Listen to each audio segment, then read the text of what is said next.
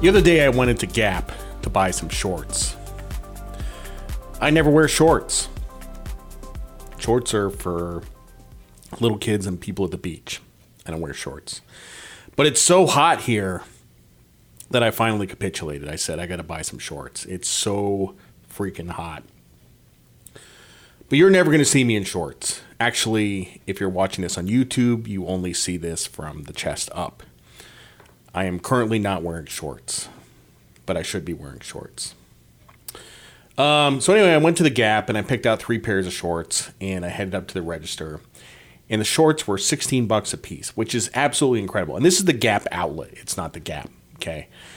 $16 for a pair of shorts. $48. There was like 10% tax.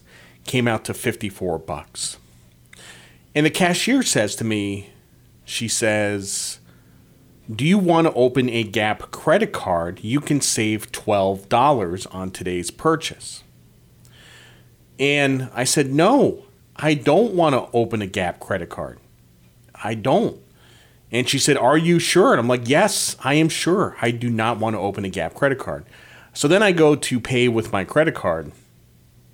And on the pin pad, it comes up and it says, do you want to open up a Gap credit card? They asked me 3 times. 3 times they asked me if I wanted a credit card. And the answer is no, I don't. To save $12, $12 to open a credit card. Okay. What is going on here? Well, my guess is they make a lot more money financing shorts than they actually do selling shorts. Okay, because I don't know what the profit margin is on a $16 pair of shorts, but you don't get to whatever they make in revenue a year, $1 billion, $2 billion a year by making $3 on a pair of shorts. Okay, so they're making money off of financing the shorts. But it's funny because they say you can save $12. $12, you can save $12. And I'm like, no, I don't want to. Think about this. All right, you sign up for this credit card and you save $12. And then the next time you go back into the store, you use the credit card and you charge up a couple $100 worth of stuff. Then you forget to pay the bill because it's a new credit card. Then you get charged some interest and you get charged interest on interest. And after a while, you owe $500 in interest on shorts.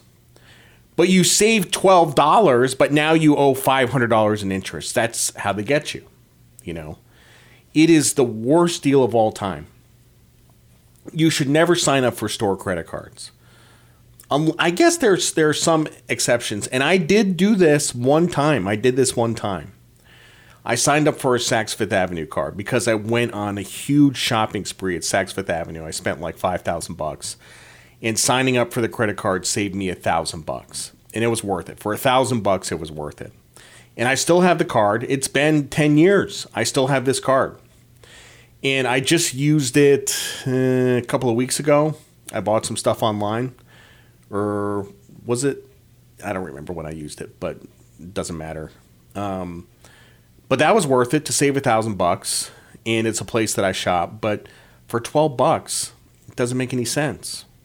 So $12. And you have to be in a pretty desperate situation where $12 is a big deal.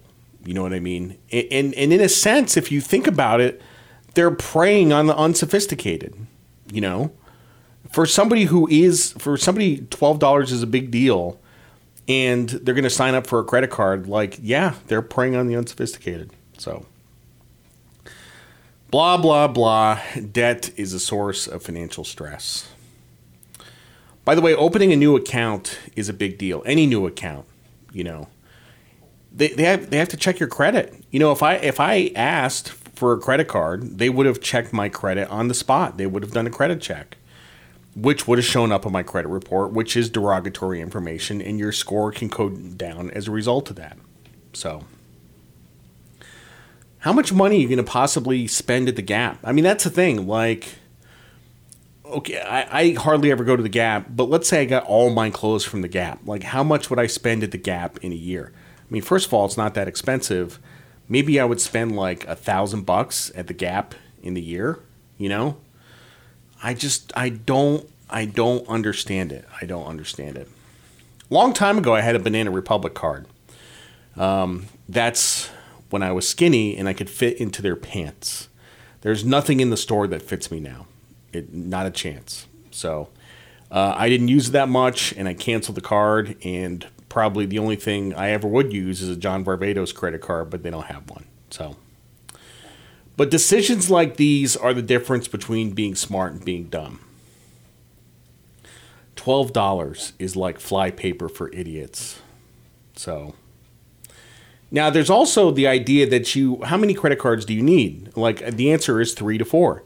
You need 3 to 4 credit cards, and that's it. You don't need 10 credit cards. That was like a thing in the 80s. Remember, they used to sell those wallets, those gigantic wallets that had all those slots for credit cards. You would see people rolling around with like 15 or 20 credit cards. Those days are over. People don't do that. I wonder how many people actually have a Gap credit card. It's probably not that many, but I could be surprised by that. I don't know. So here are my rules for credit cards. Don't put stupid stuff on credit cards, like tattoos. Carry around cash so you're not putting stuff on credit cards. Check your balance once a week or more, so there are no surprises. Pay off your bill every month. If you have credit card debt, pay it as quickly as possible. It's not a magic money machine. It's not a magic money card. Using a credit card is so easy, but paying it off is so hard. Having said that, I don't want you to be one of these people with no cards, like the Dave Ramsey people. That's not an answer. That is not a habit of highly effective people. That is a habit of people with no money. Okay? So I know lots of successful people, okay, in all different occupations. They all have credit cards. Successful people have credit cards. If you don't have a credit card, you're just not participating in society. You're off the grid. Okay? And maybe you want to be off the grid. If you want to be off the grid, be truly off the grid. Go live out in a cabin in the woods with some canned peaches and beef jerky. Okay? But to live in a town or a city and to go to Chipotle and to go get gas and go to the car wash and whatever, and you're trying to navigate this with cash, like it just doesn't work. You cannot be financially off the grid. So don't do it. I'll tell you the story of my house for a second. So I bought the land for the house in 2020. The land has doubled in value. We got an estimate on the house. It went up 20% because we had bad soil. We're borrowing money for a construction loan. You know what's funny? I mean, I have to be perfectly transparent here, right? Because what do I say? Blah, blah, blah. Debt is the source of your financial stress, and yet I'm going deep into debt. I'm taking out a giant construction loan. And guess what? It's causing me stress. So I have to ask whether the stress is worth it, okay? Like all this heartache that I'm going through, I have to ask whether the stress is worth it. And I have a couple of thoughts on this, okay? And these are not rationalizations, they're thoughts. You might think they're rationalizations, but they're not rationalizations. When you take out debt, what you are doing is you are placing a leveraged bet on yourself that you will continue to work hard and make money and your income will go up over time and things will get better. It's optimism, actually. Debt is optimism, okay? Now, we're not all debt. I mean, I'm not talking about going to, title loans and stuff like that. But debt is really a bet on yourself. So the other thing is that a lot of things are accomplished in this country with debt. Like you go to a city, you walk down the street, you look up at the buildings. All the buildings were built with debt. Everything in that city was built with debt. It's incredible, right? So lots of people complain how much debt this country has, but we absolutely have the income to support it. And I'm not talking about government debt because we don't in that case. But household debt is in pretty good shape these days. Debt is actually a good thing if used responsibly, but it can be very dangerous.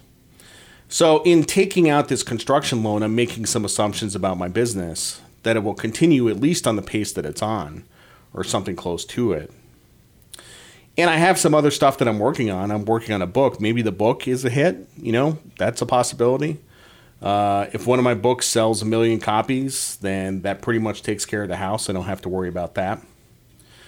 And if all else fails, I have the assets to pay for the house. And then I will own a really expensive house and nothing else.